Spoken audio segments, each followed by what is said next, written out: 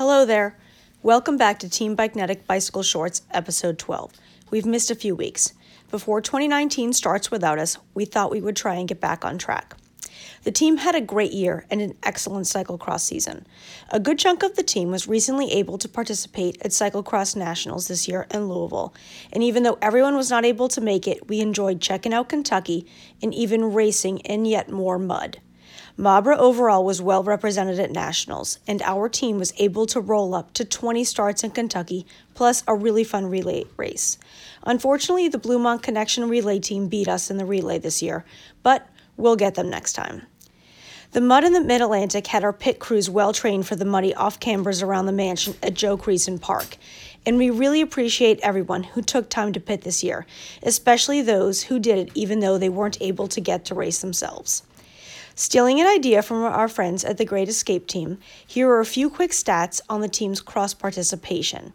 These stats are based on calendar year 2018 and only include numbers for cyclocross races that get their data up to crossresults.com. So for the races that do their own thing, they may not be included.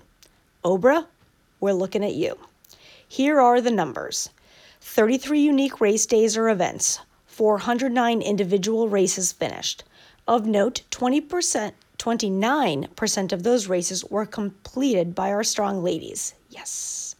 78 of those races resulted in a top 5 finish. 9 of those were on the top step with the win. We were not able to get accurate data on the number of hand-ups consumed. Looking forward to lots of gravel and mountain biking this spring.